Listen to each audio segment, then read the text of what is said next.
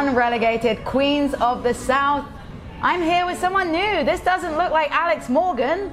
This looks like Jillian Gaffigan. Hi Jillian, how are you doing? Good, how are you? I'm doing very well, thank you. If you are wondering where Alex Kelly Francis Morgan is today, she's actually with the crew at Atlanta Beer Bus celebrating their first anniversary. I decided I don't really like beer that much and I'd rather be here with Jillian to talk about soccer, our first loves. Jillian, a member of Resurgence. You also have a pretty cool job involving the beautiful game. Can you tell us all a little bit about your special business? Sure.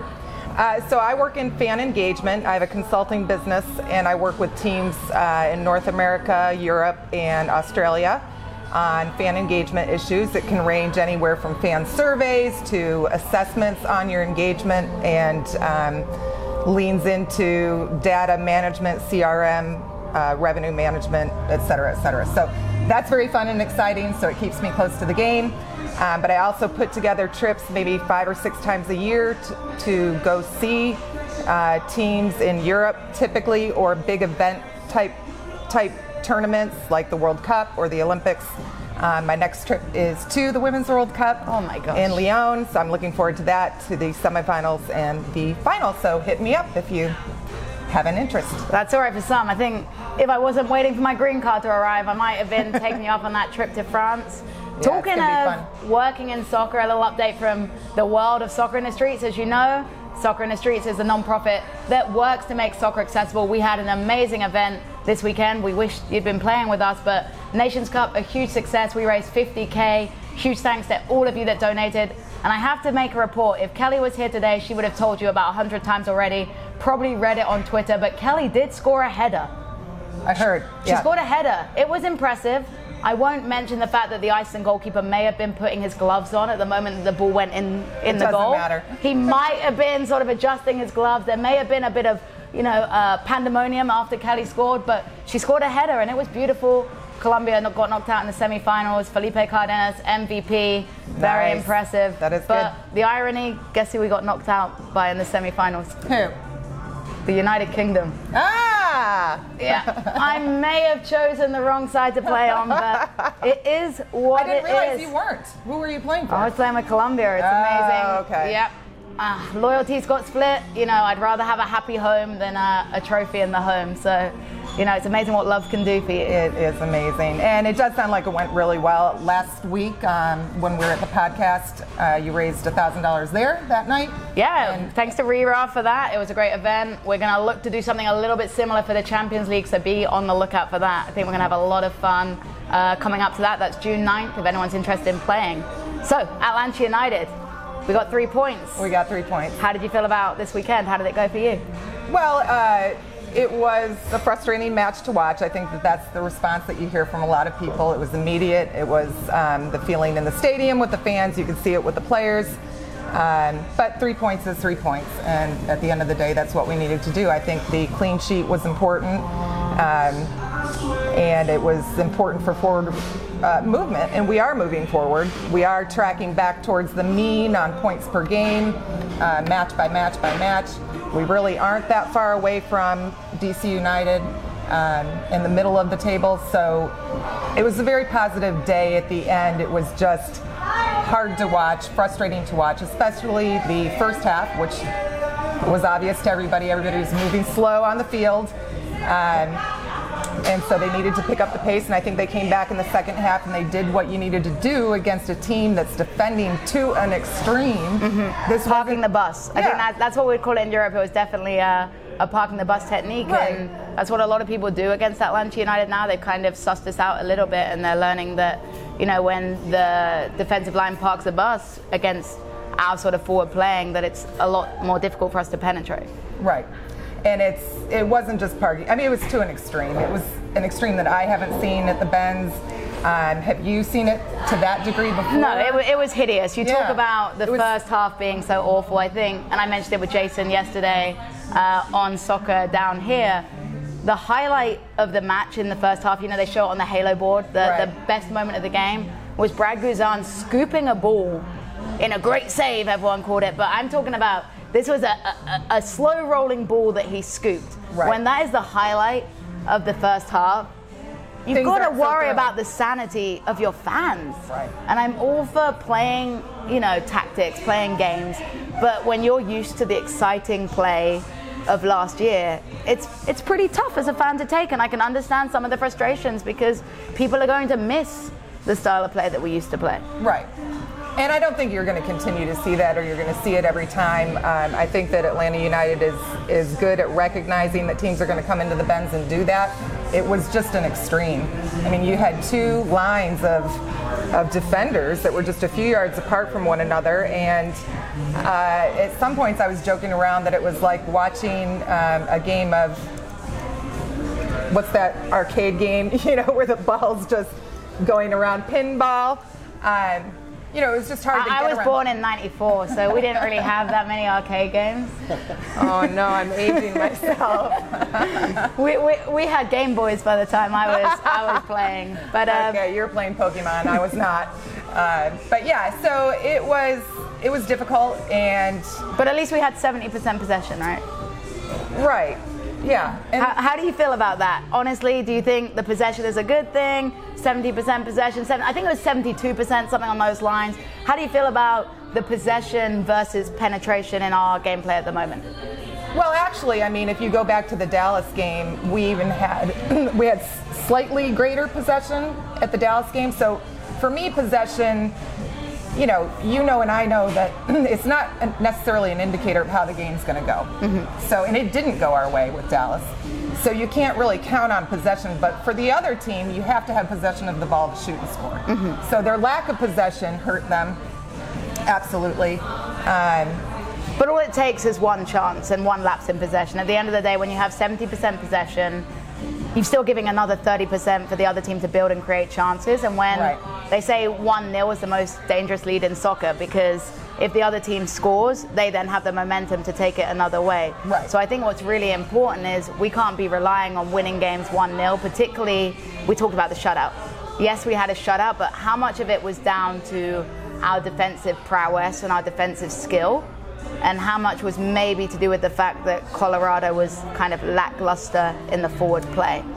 Well, they were not efficient. So Dallas, in the Dallas game, what you saw with that similar possession numbers was a very, first you saw some inefficiency in our defense. The first goal with a sort of individual mistake by LGP. Who had a better game? Yeah. A much better game this weekend, and I think that's what he needed. There was a lot of, LGP is almost an untouchable player, I would consider, in the Atlanta United fan base, and it was quite a shock for me to see such harsh levels of criticism. If you know, Atlanta United Fan TV has a group chat. Tanner was going absolutely ape shit on LGP. I've never read anything like it. I mean, Tanner, you're a cool guy, but oh my God. If LGP could read that, I would pick LGP in a fight against Tanner, and if I was LGP, I would probably have wanted to fight Tanner after the words he said.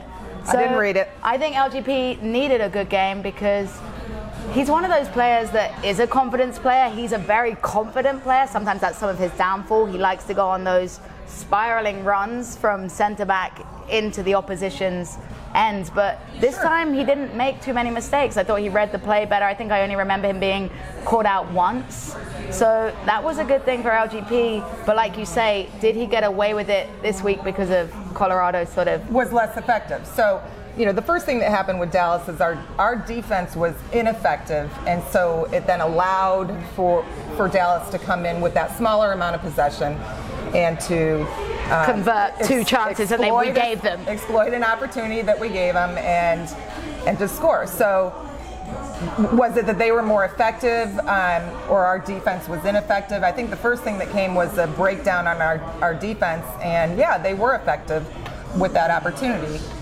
In terms of the Colorado Rapids, I just don't think that their offense was very effective. Mm-hmm. They didn't have possession of the ball. It's not an indicator of how the game's going to go. But you do have to have possession of that ball to shoot and score. When they got possession, Particularly in the final third. they were not doing much with it. And I don't know that it was that, I don't feel that it was that our defense was so great. I feel like they were inefficient. Yeah. What came first was their inefficiency when they were handling the ball. They made it very easy for our defense to look good. Yes. And when we come up against Sporting KC, and we'll get to this later on in the show, they may have been weak at the back, conceding a lot of goals, but they've also been scoring a lot of goals. And I think True. the challenge on Saturday is going to be far stronger for our defense. And what I'm hoping is this week, we've got a whole week before the next game, that Frank is doing what he's meant to be best at, which is organizing defenders, right? I mean, That's right. He was a great defender back in the day, and hopefully we can finally start to see his sort of leadership as a defender and see him rubbing off as a role model. And I think one way we have seen that this season is Miles Robinson. Absolutely, absolutely. Miles has been a joy to watch. I think for when you talk to fans, his name always comes up. People, they're excited to see him. They're excited to see him playing. I love him because he played for Syracuse, and I'm from the Syracuse area, so he's already. So you're a bit biased. Yeah, he's already got a leg up with me for sure. And I think that he's grown tremendously. He's a joy to watch. I mean, I just love it when he gets in the air and turns his head and gets the ball. He tried a bicycle kick. He did. Do you remember Miles Robinson? I do. I mean, if we're talking about confidence, that boy has confidence. That's right. He's a centre-back trying a bicycle kick. Yeah. I thought he was going to kick the defender's head off. I'm pretty glad he failed, because that might have been pretty nasty to watch. But Right. it's good to see young players playing with such confidence. And exuberance and getting the job done. And what a draft we had that year. What a draft. I know Gressel's one of your favorites too. Gressel is one of my favorites. Absolutely. Yeah, well, he's German. I'm German. He plays under 24. I played under 24. You look like Gressel. Just how Kelly looks like Alex Morgan. You are Jillian Gressel. Yeah, Jillian. Yeah, so again, maybe not for the right reasons, but he is my favorite player on the team. And I love to watch him, and I'm so glad he got that goal. So how do you feel about Loverboy getting into it with P.T. Martinez this weekend? I believe there might have been a little bit of verbal altercation between the two of them. What were your feelings about that? It didn't worry me. It wasn't a problem. I mean, this happens. It's I don't think it's anything to get excited about. I think people that play the game understand that happens, and Right. that's not trying to stand on my pedestal or anything like that, but having played soccer since I was 4 years old, and I know you grew up playing too, you can have a best mate on your team and still scream at them. Absolutely. I mean, I play with Sebastian, my husband, and we will yell at each other on a soccer field, and it's okay, because what happens on the field, sort of you leave it on the field. Stays on the field. People are looking into it a little bit too much, I think, at times, thinking that there might be problems in the dressing room. As long as it's happening on the field, we've seen far bigger issues in the dressing room. Yeah. Barco, and I think this is something that's minor to worry about. It is minor. What about his reaction coming off the field, though? I think personally that might have concerned me a little bit more. I don't know if you've watched the video that I did. Jay Riddle posted of him kicking Breck Shea pretty hard in the back of the chair. My bigger concern was this isn't a big concern, but he didn't shake Tito's hand coming up. Or Frank's. He ignored him, but walked straight to the bench. Your teammate is coming on. It's a courtesy. It's showing your brotherhood in this match, and so that was a little bit mildly irritating to me. The rest of the behavior, I think that a lot of people have talked about this, and I've felt it before. I'm more of an internalizer, so I don't, you were never going to see me on the field throwing a tantrum or off the You field. will see me on the field, whether it be the soccer field, the soccer tennis field. I will throw tantrums. I'm more of a PT style player. You Yeah. can catch me at the goal throwing tantrums every tailgate. And I think that's the point. Different athletes have a different orientation towards that. There's a lot of variables in your personality, your culture, how you grew up. For me, I played a lot of sports before I played soccer. Some of those were individual sports that are very silent, like marksmanship. So What is that? Is that guns? Yes. Freaking Americans, man. It's a sport. So, but I played tennis, I swam, I went downhill skiing, I cross country skiing. I played a lot of sports, and so I think for me a lot of that. By the time I kind of settled into soccer in middle school, and this was going to be my sport, it's just the type of player I was. I didn't throw my frustrations around me. I kind of internalized that and just would always think forward. What do I need to do next? What do I need to do next? Obviously, I think looking at that's an ideal way to be. We can't all be like that. And no, absolutely I think we not. have to look at PT and see it as a positive thing to an extent, that he's holding himself accountable. And honestly, he's just pissed off that he's not living up to. Yeah. You know, he's got a huge weight on his shoulders. South American Player of the Year. People are expecting you to come in and be incredible. He's got a big price tag on him. He's kind of in a position that Barco was in last year. And he kicked huge the right guy's chair. expectation. I mean, Brek Shea was like not even going to care. Brek He's Shea is like, in the clouds. I don't know. Have you ever seen a picture of Brek Shea looking into the camera when they do that match picture? This has become He funny. literally looks like this. He's always looking the wrong every time direction. he's in the stars. Like I don't know what he's on before games, but I mean, the photographer needs to be like, it's like when you've got a baby, you know, when you're holding a baby in a family picture and you're like, Brek over here, Brek, like, it's now crazy. I wonder if he's doing it on purpose. It's sort of, I mean, maybe he's messing with us. Yeah, he's like, I want these guys to think I don't know what I'm doing, and I want them to think, so then they expect me to play bad, so then if I play well, I've done better than they're expecting. Everybody's very pleased. It's double reverse psychology. Yeah. Brek Shea is the smartest player in the universe, I'm telling you. Possibly, I don't know, but I think on this picture thing, he might be yanking her chain a little bit. It's kind of funny. I think it happened once or twice, and maybe it was an accident. And it would be funny if he's doing it on purpose now. I think you've killed the joke now. You're ahead of the game, Jillian. Come on, stop being so quick.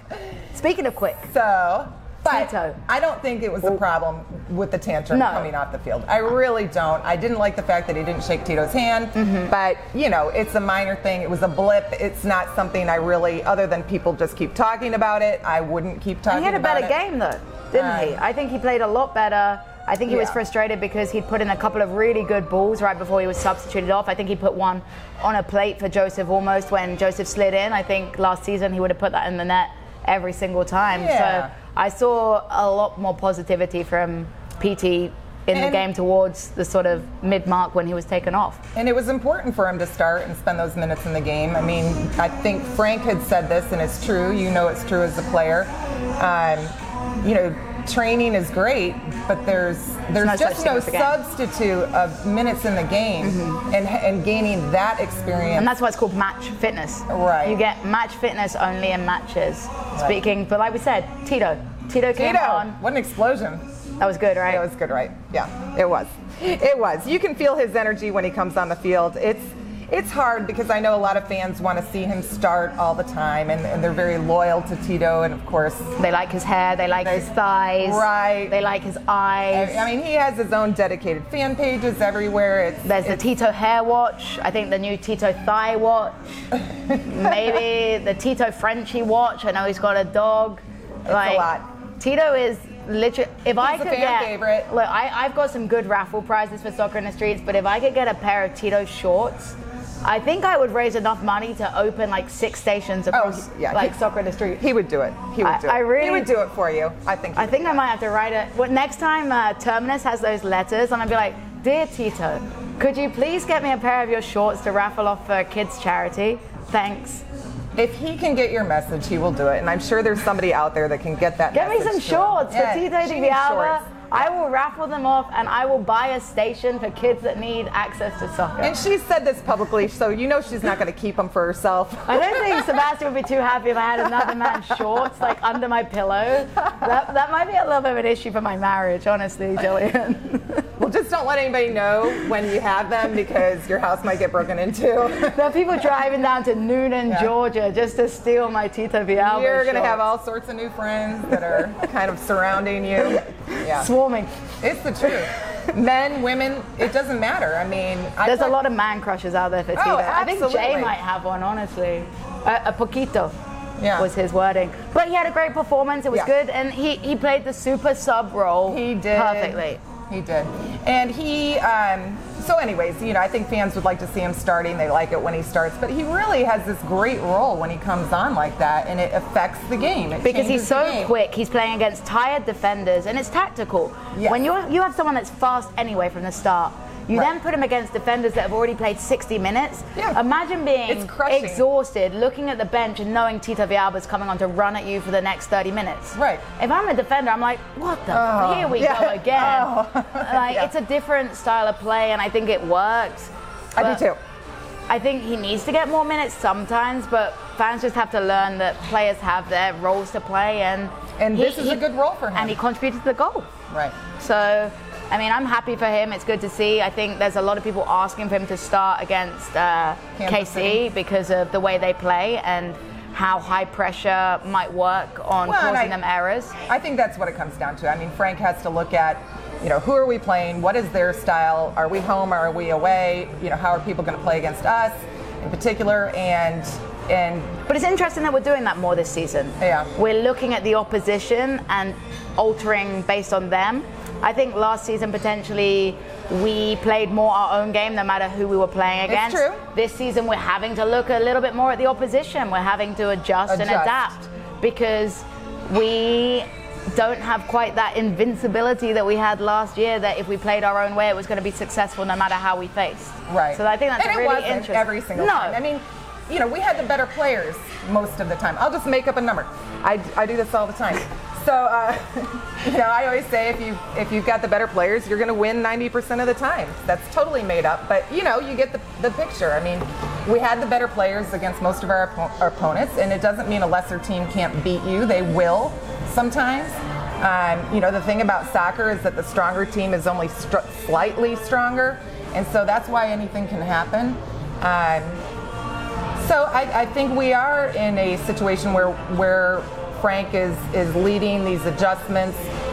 Depending on who we're playing, the players have to adjust themselves on the field to the play when they get on there, and work together to get that done. We've got great players, but we don't have Lionel Messi or that's always going to be performing like crazy no matter what the scenario is. We do have players that I think you could see it in the game on Saturday where it was really frustrating, and they came in after the halftime and they'd adjusted. They probably got very good information from a higher level about what the technical staff was seeing on the field and Frank, and did what they needed to do. They needed to speed it up. There's only a few ways to deal with that level of defense and that deep of defense. And you're going to have to beat people one-on-one. And that's exactly what Nagbe did, and that's what led to that goal. He did one of the few tactics you can use in that situation, and you saw Barco drawing people off the ball to this side of the field to get the ball to the other side of the field quickly. That's the other tactic that you can use. And so it instills faith in your technical team when you see those adjustments being made, and so I think they played as good of a game on Saturday as our players. They adapted, and it went well, so that's nice. They have a huge impact on the game, the technical staff, and this. Sometimes I believe more so than the coach in some instances. The technical staff can really affect the performance of the players in match and in training.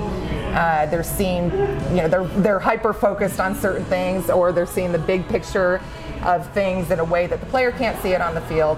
They obviously came out and made adjustments in the second half, and again, it was still a little frustrating. Well, it was frustrating because there were so many people in front of the goal, and it was hard to deal with. But that run with Nagbe was beautiful and perfect, and it resulted in a goal and a fantastic effort. He did exactly what he needed to do, and Julian Gressel was there for it, and he put the ball in. And that's all that mattered. Julian Gressel was there to put the ball in the back of the net. Well, if you're in Germany, you would say Julian Gressel. So. No, I said Jillian. Jillian Gressel. Come on, Jillian. Jillian Gaffigan. I need my English microphone. She didn't get my joke. Come on, you got to hold your English microphone. Jillian Gressel. So one more thing I wanted to touch on about the MLS. Kelly and I talked about it for a while last Queens of the South episode, and that is Kaku. Kaku for his crowd-kicking ball incident. Only received 2 extra games, so a 3-game ban in total. How did you feel about that? I think it's low. It's a little unprecedented. I don't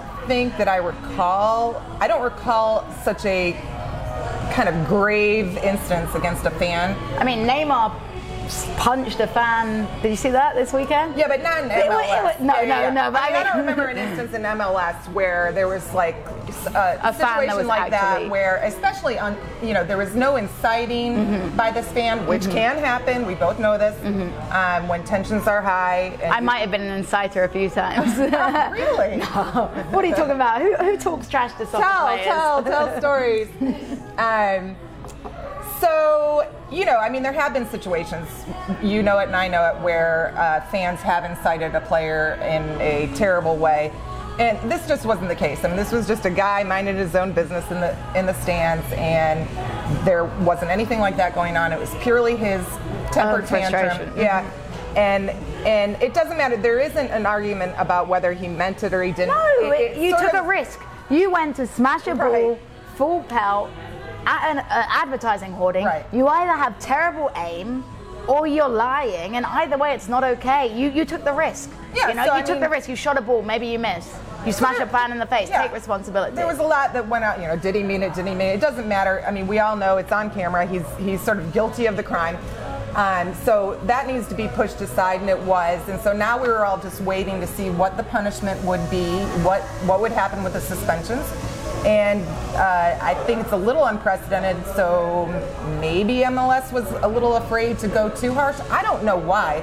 I think in the U.S. normally we put the smackdown on unproductive behaviors, whether it's from a fan or whether it's from a player towards the officials or whether it's a coach. We usually levy out. We want to snuff behaviors out like that. You kind of hold people accountable and set we do not sweep things under the rug in the U.S. Like you see in some other countries with some of the behaviors that go on. So I was surprised. I don't think it's strong enough to send that message. And what I worry about is the slippery slope, whether it's with Kaku himself, because you as an individual can say, I got away with this. What am I going to get away with the next time? You're not really getting too harsh of a penalty for the behavior that you exhibited. So does it get worse and worse? Some players it does. We've seen this. Or does it kind of feed to other players? Well, Kaku really didn't get in much trouble, so my biggest it's okay for me to continue to have these tantrums that could result in. So in general, I don't like to see tantrums in general anyway. Jillian should never watch me play soccer tennis. We won't be friends anymore after that. But, this is the thing. For some people, it gets them fired up, and for some people, they don't prefer to see it. I don't prefer to see it, but I don't think it's a problem. If you want to do it, that's fine. I got to see your next soccer tennis match and heckle you a little bit. But anyways, I just think that it's a behavior that things can start going the wrong. And I have seen it in other cultures. I have seen it in the sport in other countries where behaviors are kind of swept under the rug and they continue to look at happen. racism. Look at the way racism isn't punished, and then people think they can get away with it. It gets worse. The monkey chants, the banana skins, it's appalling. Right. But when people get, when they just get a ban from a stadium, and they're not even getting that. No, we've got the technology to find that person. If you go to a game in Italy, they've got your name, your passport, your birth date, your ID. You have to provide that information to obtain a ticket. So they can identify who you are and ban you for life. But they just choose not to. They choose not to. Sometimes it has occurred, but I think the past couple of instances, there really hasn't been a lot of repercussion there or diving into it. You have that feeling as an American watching that happen that it gets a little swept under the rug. And I have conversations with people in Italy and Germany and other countries, and I'll say, well, what did you think about this? And they'll say, oh, I've seen worse. Yeah. That's sort of I've seen worse. And so it's terrifying. It's terrifying that we're in 2019 and it's just accepted. It's part of the game. It's part of the But if you look at social media, it's getting a little more from just the general population. And I think that's what it's going to take. It's sort of that general population of fan, not that hardcore fan that sweeps it in the team or the league. But also the players that are standing up to it.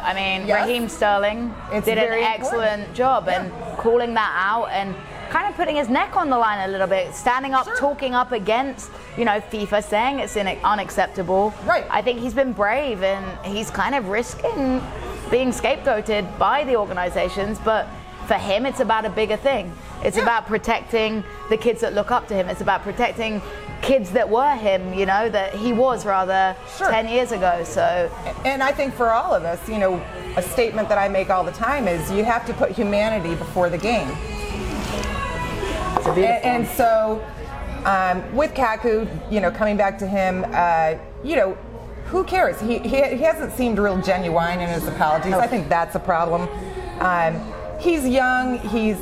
I think people can make mistakes. Yeah, but he's just a dislikable character. He's just a snob. I mean, his agent didn't get his coffee. His agent didn't get his Uber. Like, so if he had actually come back and said, "Oh my gosh, I've made this horrible mistake," and is this guy okay? Like, this guy has literally, like, I've read stuff that potentially had a concussion. Like, he's actually seriously hurt, and it's just a bit selfish. But so that's his own brand that he's hurting, and that's his problem. I think that the rest of it is all of our problem, and I wish that there had been a little steeper penalty. I know that there's a players association that probably is kind of negotiating and coming back. If they said we want 10 games, they're like, we want 1 game, whatever. However, it ended up at 2 is amazing to me. I still would have thought that there would be a little bit of back and forth, and we don't know what happened there, but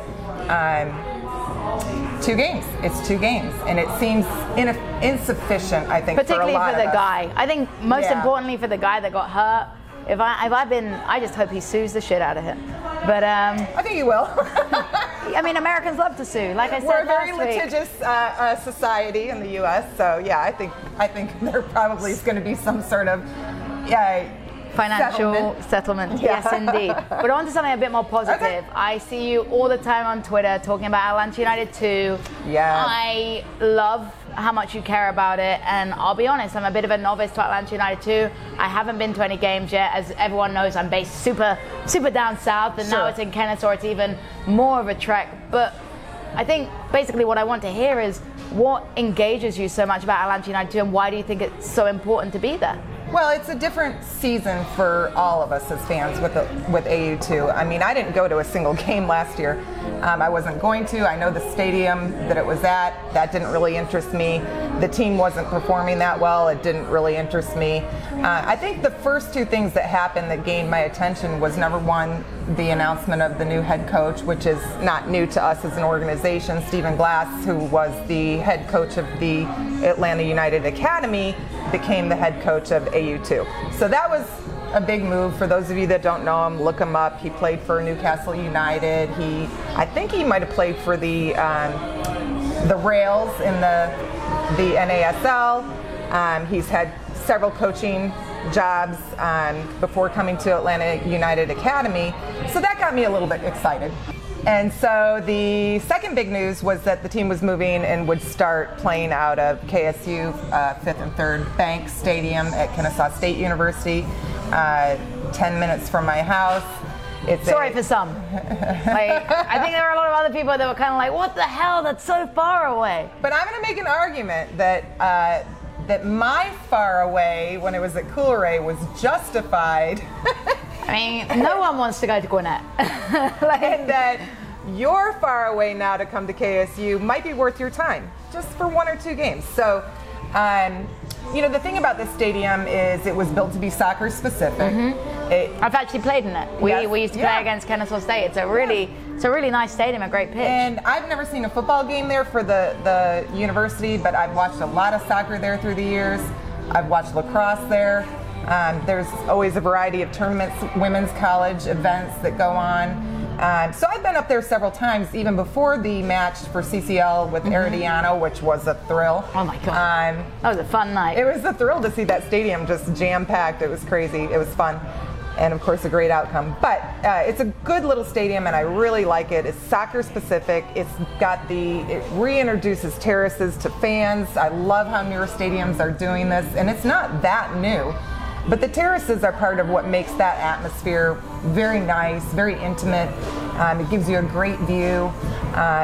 So I knew these things about the stadium, so I got excited about that. And I'm excited about Stephen Glass. And I'm excited because now I'm thinking, I know Atlanta United is a powerhouse when it comes to fan engagement. They were not doing the things in terms of fan engagement for AU2 last year. Yeah, whoever they've signed on the media department. Well, I mean, I think it still falls under the greater umbrella of Atlanta United, and so there's employees that work on both, if I'm correct. I could see that there were people being hired specifically for Atlanta United to do some sort of grassroots community involvement, try to get those youth groups, those companies that are in the Cobb County, Cherokee, Paulding area to organize outings to go, whether it's, so all sorts of groups, churches and Boy Scouts and Girl Scouts and any type of organized group. So I knew that they were making that effort, and I thought that's going to be really cool. It's going to be nice. Yeah, it's going to be really nice. So the next thing that happened was, I don't drink at games, and I drink very rarely, but occasionally I drink some wine, and so are you Alex Morgan in disguise? And so I don't know if this has ever happened to anybody else. I've done things like donated to TIFO for the team. $100 just gone. I wish I had $100 in my account to randomly donate. To a great cause. And so I had lunch with a friend one day, and she had said that she had an email into the team to try to find out about season tickets for AU2, and I was like, wow, I didn't think about that, right? So I went home, and I'd had a few glasses of wine, and I Googled it. I thought, I bet the information's out there. So I Google it, I find it, and then I'm like, well, how much are they? So I go a little further, and I see how much they are. I'm like, well, that's a bargain. Now I wonder where those tickets would be. So I go to the next step, right? And before I knew it, I'd hit the pay now for 2 tickets in the front row, and I have season tickets now. So now I'm fully invested. Right? Now you have to go. Right. I did miss the first 2 games because I was in Italy, just like the Atlanta United games. I gave those tickets away. That was another component of it. I don't care. The tickets are cheap. I'd rather engage another fan by just giving those tickets to them to let them go.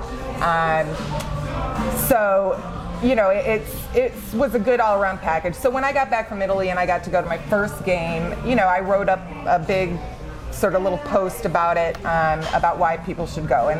And you can tailgate, you go there, you tailgate, it's a beautiful day. The parking lots are very close. Your access into the stadium, out of the stadium is very quick, it's very fast.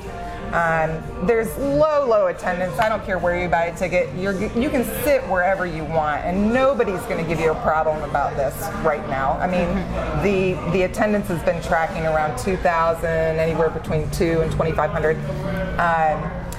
So nobody hassles you on this. I go in as a season ticket holder, and people address me by name. They remember who I am, which is a nice touch. I mean, so it's not just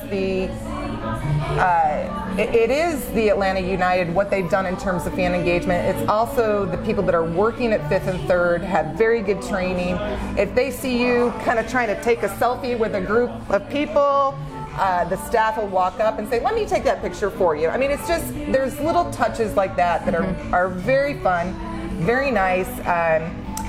It's a great social environment. It's not overly crowded. It's a great place to meet your friends. And so unlike the Atlanta United games where I'm very intent on the match, at these... You get a chance to relax. I do relax. And I actually do have a glass of wine when I'm there, which I never do at other games. It's more of a social environment for me. I really enjoy the kids running around. You don't really have to watch the kids too hard. They just sort of run through the terraces and do the things they want to do. So I think it's a very enjoyable atmosphere for the kids and parents. And I think what we were talking about... It's not just family oriented. I mean, there's big groups of employees that come. Last week, Aaron Rent's organization had bought, and I met the guy that did it, bought 250 tickets for their employees, and they were there. They had noisemakers. They had their same T-shirt on. So of course it turns out to be a great team building event for them. But it was fun for me to hear their cheering and look behind me and see them all dressed in the same shirt. I think it's good for the company because we all see them up there. It's marketing. Right. So they're getting a benefit too. Because that looks like a fun company to work for now. And, they're getting some brand awareness about their company and so forth. So, but they had a really good time. It really put a smile on my face to meet some of those employees, to see them there enjoying themselves. So those are the kinds of things that you can do. And the supporter groups still show up. They show up with their drums. It's not as loud as what you're used to. It might be just a little smattering, ragtag group of people, but I often go down to the supporter section and sit there and cheer with people. I kind of move around throughout the stadium. The players interact with the fans a lot. They're always available to take photos and to get autographs after the game. They're very generous about this. Andrew Carlton, at a game I was at recently, gave I think it was a 7-year-old a shirt after the match because it was his birthday. So, I think you have a really good opportunity to interact with fans, the fans with the players. Last week when I was there, last Wednesday, Frank de Boer was there. I got a picture with him. I saw that one. You saw the second one. So the first one didn't turn out very good. And so because the gentleman I had take the picture, he only took one. That's the worst. When those people stand there for 20 minutes and they look like they're taking 17 pictures, you look back and it's one and you've got your eyes closed. Come on, man. What were you doing for 10 minutes? You're lying to me. Just press and hold down the bloody button and take 30 pictures. Right. That's what real stand-in photographer does, and that's what I do. So if anyone ever wants a picture taken, you're the girl. I'm the girl. Well, I'll remember that. So I have another friend that said, well, I'll go take another picture of you and Frank. And so I was a little nervous, I don't want to go back and ask him. You don't want to be that girl, hey, I look ugly in that first picture. Yeah, so I had an idea. So I went down there and said, Frank, do you think I could take another picture with you? Your eyes were closed. So you lied. I did. Frank, if you ever watch this podcast, Jillian lied to you. You look great in that picture. He did. He looked great. And his reaction was this. My eyes were closed? My eyes were closed? That's Dutch people. They're very uptight. And so I was like, no. My eyes were closed. It wasn't yours. So he leans in, takes the picture. It was great. He was very, very generous and gracious to do that, and I thanked him. And I also think that this was a good move on fan engagement for Atlanta United. They had him parked on the corner, easily accessible to fans.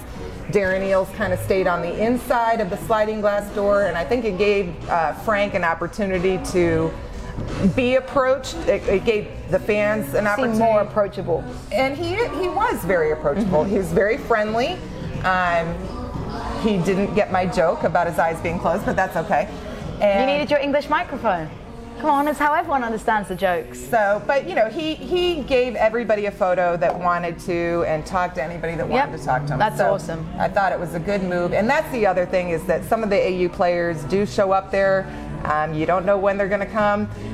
You might be surprised. So if you want to meet Tito, you never know. He might be he'll be at the next AU2 game. George Bello was walking around. People got pictures with him. You have these players that move between. You have them, right, that move between the two teams, between the MLS team and the reserve team. And then, in general, you're going to have some times where the players or other VIPs are asked to go up to the AU2 game. It is they want to. I'm sure Frank wants to see those matches in person when he can. And that's what I wanted to touch on. I wanted to touch on the purpose in terms of soccer of Atlanta United too. So as far as I'm concerned, it's very similar to a reserve team in England, where it's kind of a place where these players that may be second string are getting match fitness minutes, as we talked about with PT, getting game time, getting to get on the pitch and try things out, realizing, getting up to speed with things and giving the coach a chance to watch players in a real game situation, because you can't pick players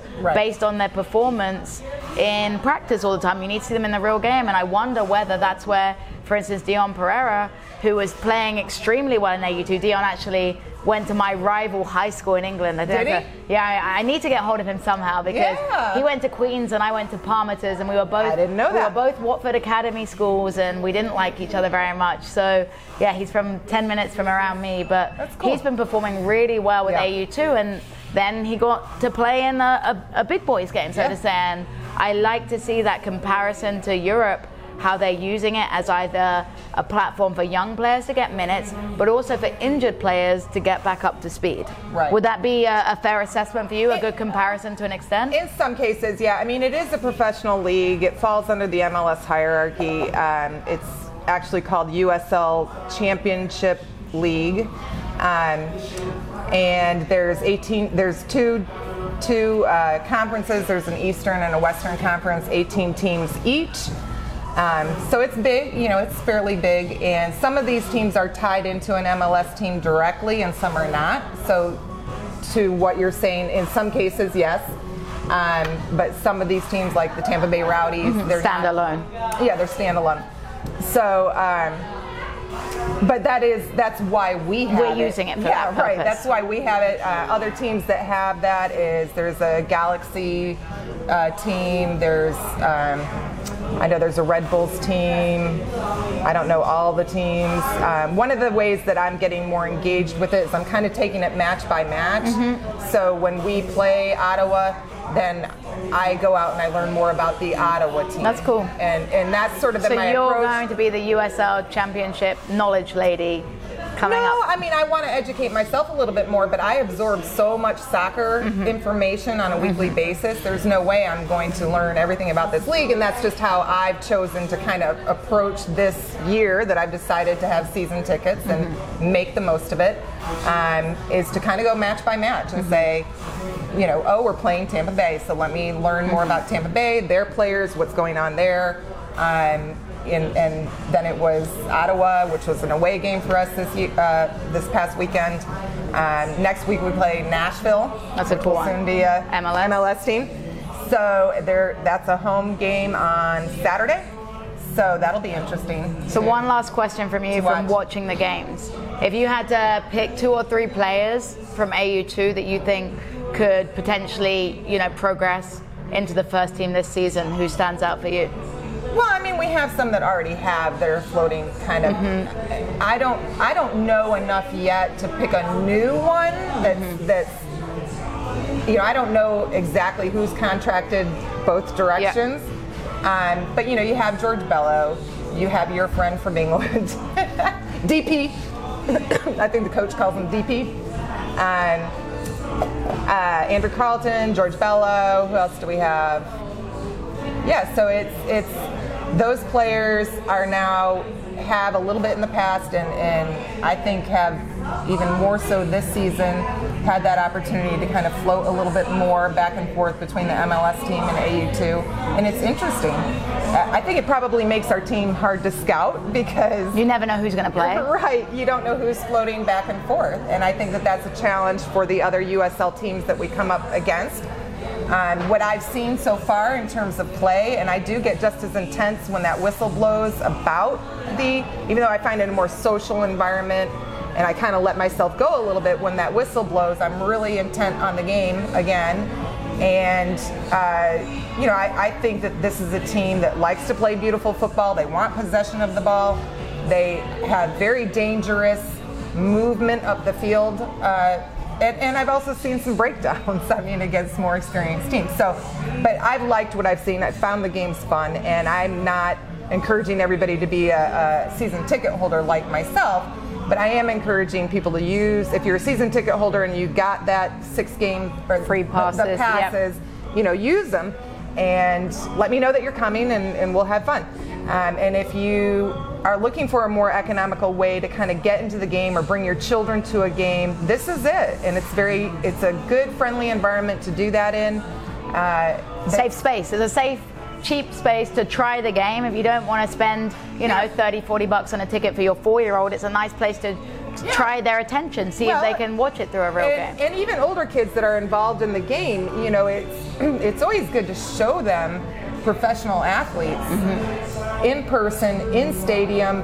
Real role models that they can meet as well. And just because this is a second-tier division under MLS doesn't mean you're not going to see good soccer. You're going to see good soccer, and it's sometimes it's every bit as elegant. A lot of these second-tier leagues are more competitive than the first-tier leagues.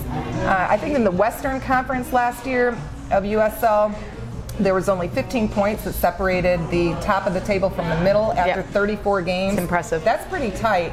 It was bigger on the East, and I don't think the Eastern Conference is as competitive and tight, but the Western Conference looks like it's trending that direction again this year. You're going to see good soccer. It's worth it. I think you pretty much convinced me to go watch a game. So let's all plan a day. Let's plan a day where everyone gets down and goes to Sports at 2s, because at the end of the day, these may well be the future players in Atlanta United, you know? Some of them will be. So talking about Atlanta United, coming up for Atlanta United is Sporting KC this Sunday, 9 p.m., a late one. Not a fan of those. Yeah. Just a bit of a rundown on KC. They're conceding a lot of goals in the last couple of games. They tied 4-4 with the 10 men of New England Revolution this weekend, and before that it was a 4-1 loss to San Jose. So what would you expect from Atlanta United in this game? If you look at those results, what would you want from Atlanta United?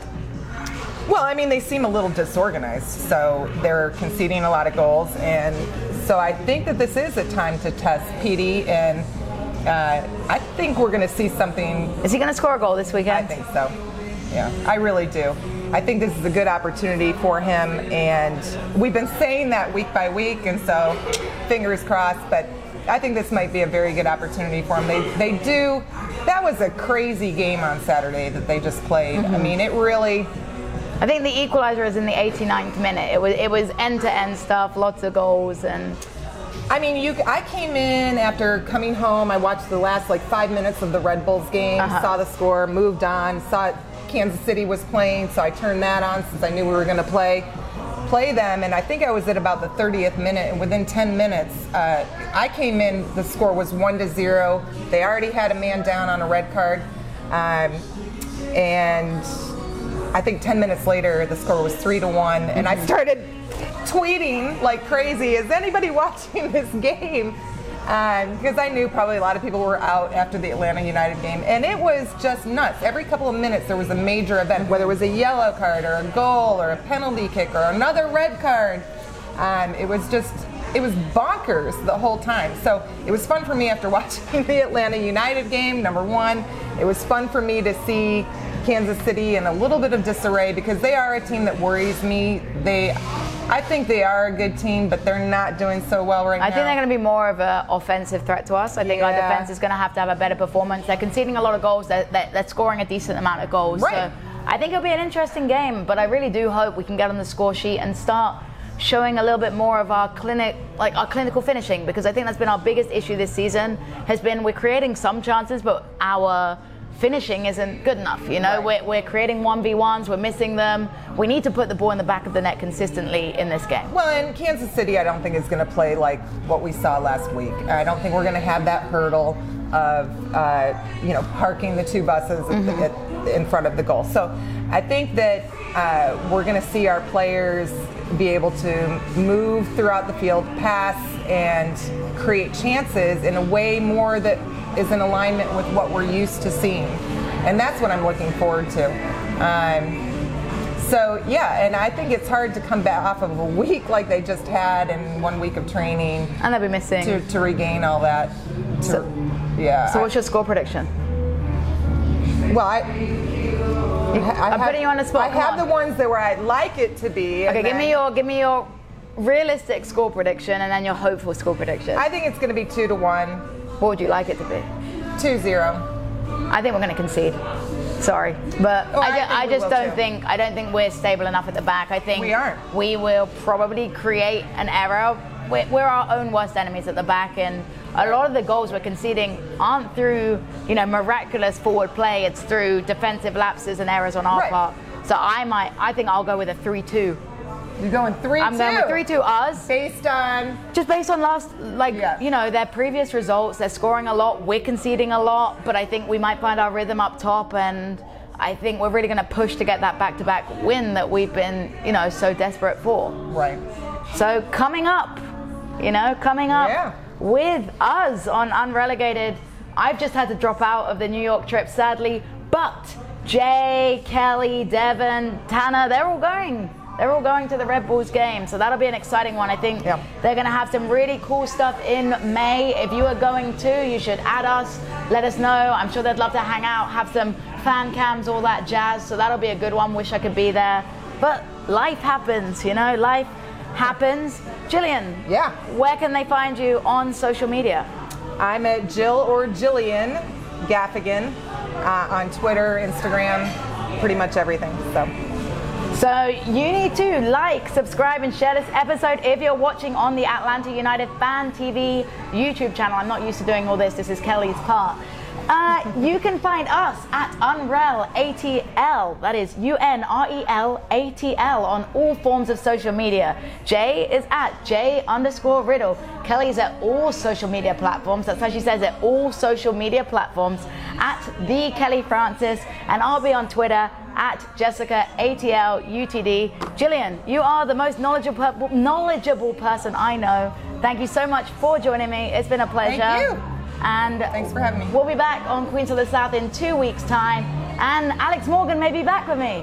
I'm hoping so, because I want a selfie with the most incredible US Women's National Team player in the world. Love you, Kelly.